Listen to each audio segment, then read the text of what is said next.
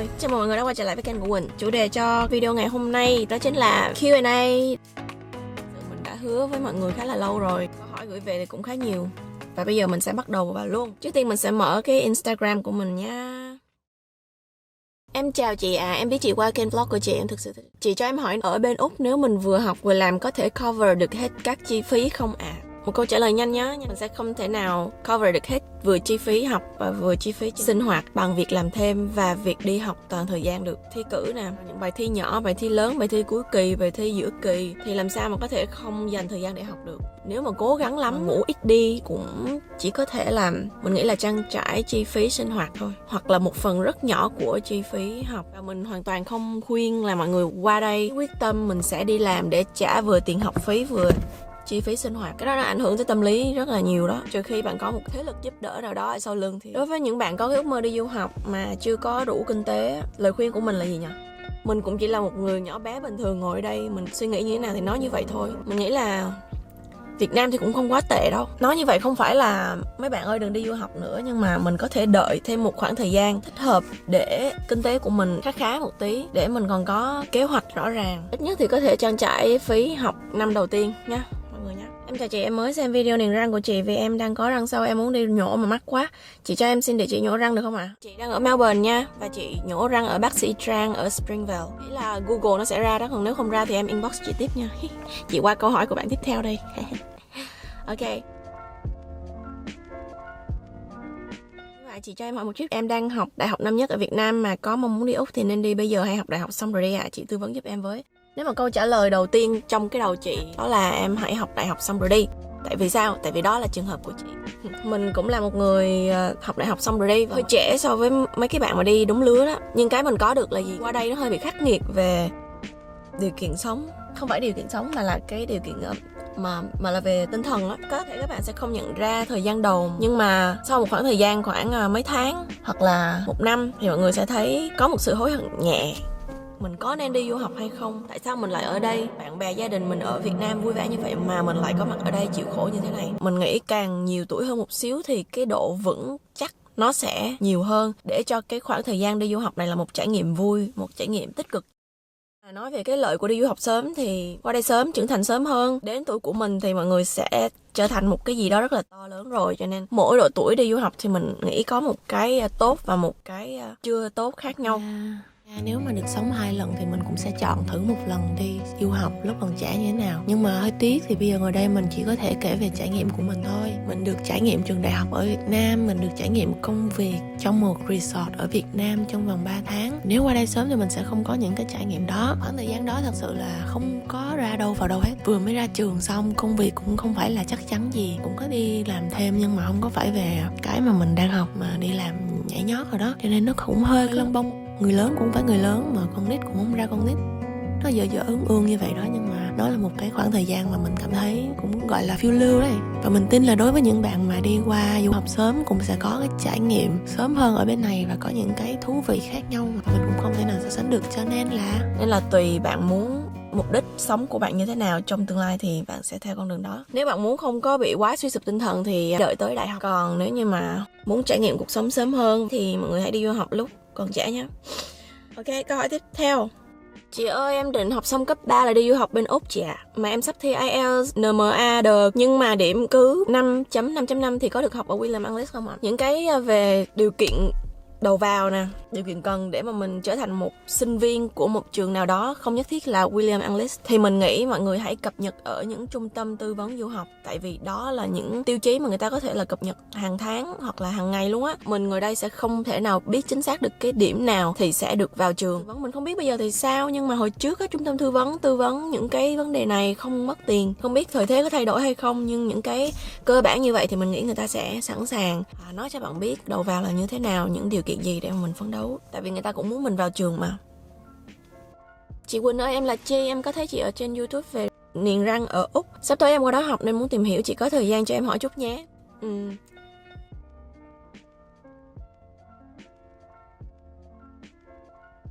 Cho em hỏi là lúc trước còn du học mà chị qua thăm thì visa được bao lâu ạ? Mong chị tin nhắn của em. Visa du lịch, visa 600, chị nhớ không nhầm là ở 6 tháng.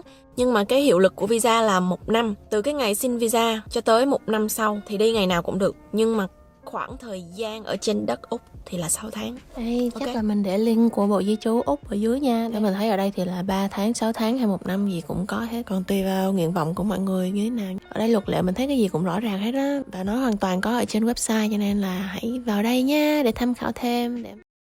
Chị ơi, cho em hỏi thêm một câu nữa. Lúc mới qua Úc học, chị thuê nhà ở đâu?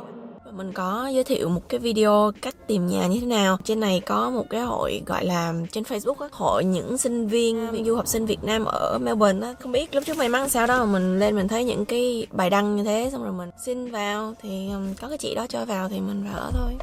Thật ra hồi trước có chỗ ở là may lắm rồi, nên mình không có đặt ra điều kiện là mấy phòng hay là nhà mấy người hay gì hết. Có chỗ để ngủ là mình mừng lắm rồi á, nên là mình vào mình ở ngay. Và ở cũng được 1-2 năm gì đấy.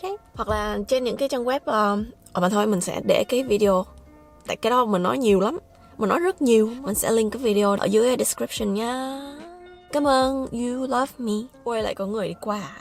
Hello chị Hi, em biết chị qua xem vlog YouTube. Em có chuyện muốn hỏi liên quan đến niềng răng là lúc chị mang thun liên hàm có đau không ạ? Mong chị hồi âm sớm. Cảm ơn bạn bóng 99. Thật ra là mới đi niềng về á thì không đau xíu nào hết. Nhưng mà đợi khoảng qua ngày thứ 2, ngày thứ 3 thì nó sẽ ê, giống như nó sẽ kéo từ từ á. Cũng mất không lâu thì mình đã làm quen được. Có nhiều người khi mà ê răng như vậy không có ăn được nhiều, nhưng mà mình không biết cái tình yêu về ẩm thực của mình nó lớn hơn cái nỗi đau răng đó, nên là mình đã ăn được, thậm chí là ăn xương gà luôn. Nhưng mà mình không khuyên mọi người làm như vậy nhé, tại vì nó sẽ ảnh hưởng. Tại lúc niềng là cái răng nó dễ chạy á, tác động mạnh lên răng thì nó sẽ gây những cái chỗ hở như thế nào đó và nó sẽ không được đẹp cho lắm. Amelia Huỳnh, chị ơi cho em xin hỏi được không ạ? Em rất thích chị ở YouTube. Cảm ơn Amelia. Chị cho em hỏi là chị đã niềng răng bác sĩ nào ở Úc vậy chị? Bác sĩ có phải người Việt không chị? Bác sĩ không phải người Việt nha, hình như là Malaysia hay gì á. Bác sĩ tên là Dr. Tan. Nếu bạn ở Melbourne thì mình cho bạn địa chỉ, đó là phòng khám tên là You Make Me Smile ở Bentley East. Mình sẽ pop cái địa chỉ lên đây. Và khi tới làm răng thì nhớ ghi là reference là Xuân Quỳnh, biết đâu lại được tận tình chăm sóc hơn thì sao? Tại hồi trước mình tới làm mình cũng có ghi reference từ em họ của mình và cũng được chăm sóc khá là ok. Chúc mọi người có răng đẹp. Caroline.n.2611. Em chào chị, hơi ngại vì làm phiền chị nhưng năm tới em cũng qua Úc học nè, mà em thấy làm thêm có barista là ngon. Ngon luôn. Cho em hỏi chị học barista ở Việt Nam hay Úc? Nếu ở Úc thì chỗ nào? Với giá cả tầm bao nhiêu thì hợp lý? Em định học ở Việt Nam rồi qua Úc xin việc có được không? Em cảm ơn chị. Ok, mình quăng lại câu hỏi đầu tiên nha. Ở độ tuổi mà cấp 3 nè, đại học thì mình thường được chăm lo cho đi học đó. Chân ướt chân ráo qua đây mình chưa có một cái kinh nghiệm gì hết. Mình bắt đầu bằng việc chạy bàn và tất nhiên không biết pha cà phê là gì. Sau 1-2 năm vất vả ngậm đắng nuốt cay thì mình biết một bạn barista. Bạn ấy rất là dễ thương và mình cũng kiểu mình gọi là nên là mình phải nhún xuống một bước, xong rồi mình tới mình dò hỏi làm sao. Và rất là bất ngờ, người bên đây rất là thân thiện. Nếu mà mình có ý muốn học hỏi chân thành thì người ta sẽ đáp lại một cách rất chân thành luôn. Khi mà mình mở lòng ra mình mới thấy được điều đó. Cũng nói luôn là mình có đi học một cái bằng, thực ra là mới qua đây là mình học luôn á, vì mình cũng như bạn nghĩ là nghề barista rất là ngon. Mình chưa có xài gì cái bằng đó luôn á, và mình cảm thấy những cái kiến thức thật sự mà mình lấy ra từ cái khóa học đó cũng chỉ là con số, chắc là con số. Nếu mà bạn chưa biết gì về cà phê Tây thì bạn đi học một khóa cũng được để mà biết những cái cơ bản và lịch sử hình thành. Nhưng mà nếu mà bạn đang đề cập về vấn đề có thể làm một barista chính thì mình nghĩ là điều bạn cần là thời gian. Đối với mình 2 năm để biết pha cơ bản và 4 năm để biết pha gọi là, có lẽ là mình trầm tiêu hóa hay gì, nhưng mà mình biết có một vài bạn khéo á, người ta có thể học trong vòng mấy tháng à. Học ở Úc thì chỗ nào mình sẽ pop lên đây, giá cả tầm bao nhiêu mình sẽ pop lên đây.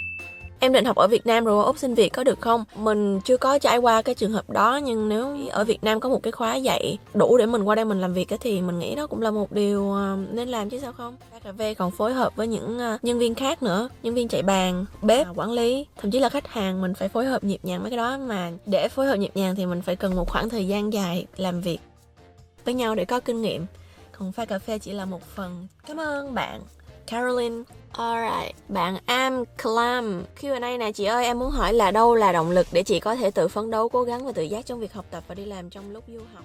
Thú thật là mình cũng không phải là một người tự giác lắm đâu, nhưng mà hoàn cảnh đưa đẩy, mình không làm thì mình mình chết thôi. Nên là mình phải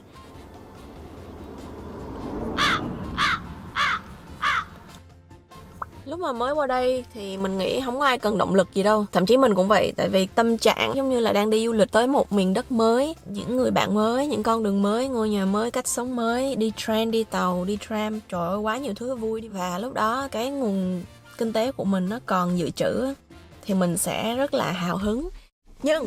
Nhưng sẽ tới một cái thời điểm mà mấy tháng, 3, 4, 5 tháng gì đó, tới bài kiểm tra nhỏ, bài kiểm tra lớn, bài kiểm tra cuối kỳ, bài làm nhóm, bài làm cá nhân, tới lúc mà mình phải đi tìm việc làm để hỗ trợ cho chi phí sinh hoạt nữa. Những cái đó nó sẽ bó hẹp thời gian của mình lại và mình sẽ không có nhiều thời gian để tâm trí mình có thể thư giãn nữa. Thì đó là những lúc rất là stress.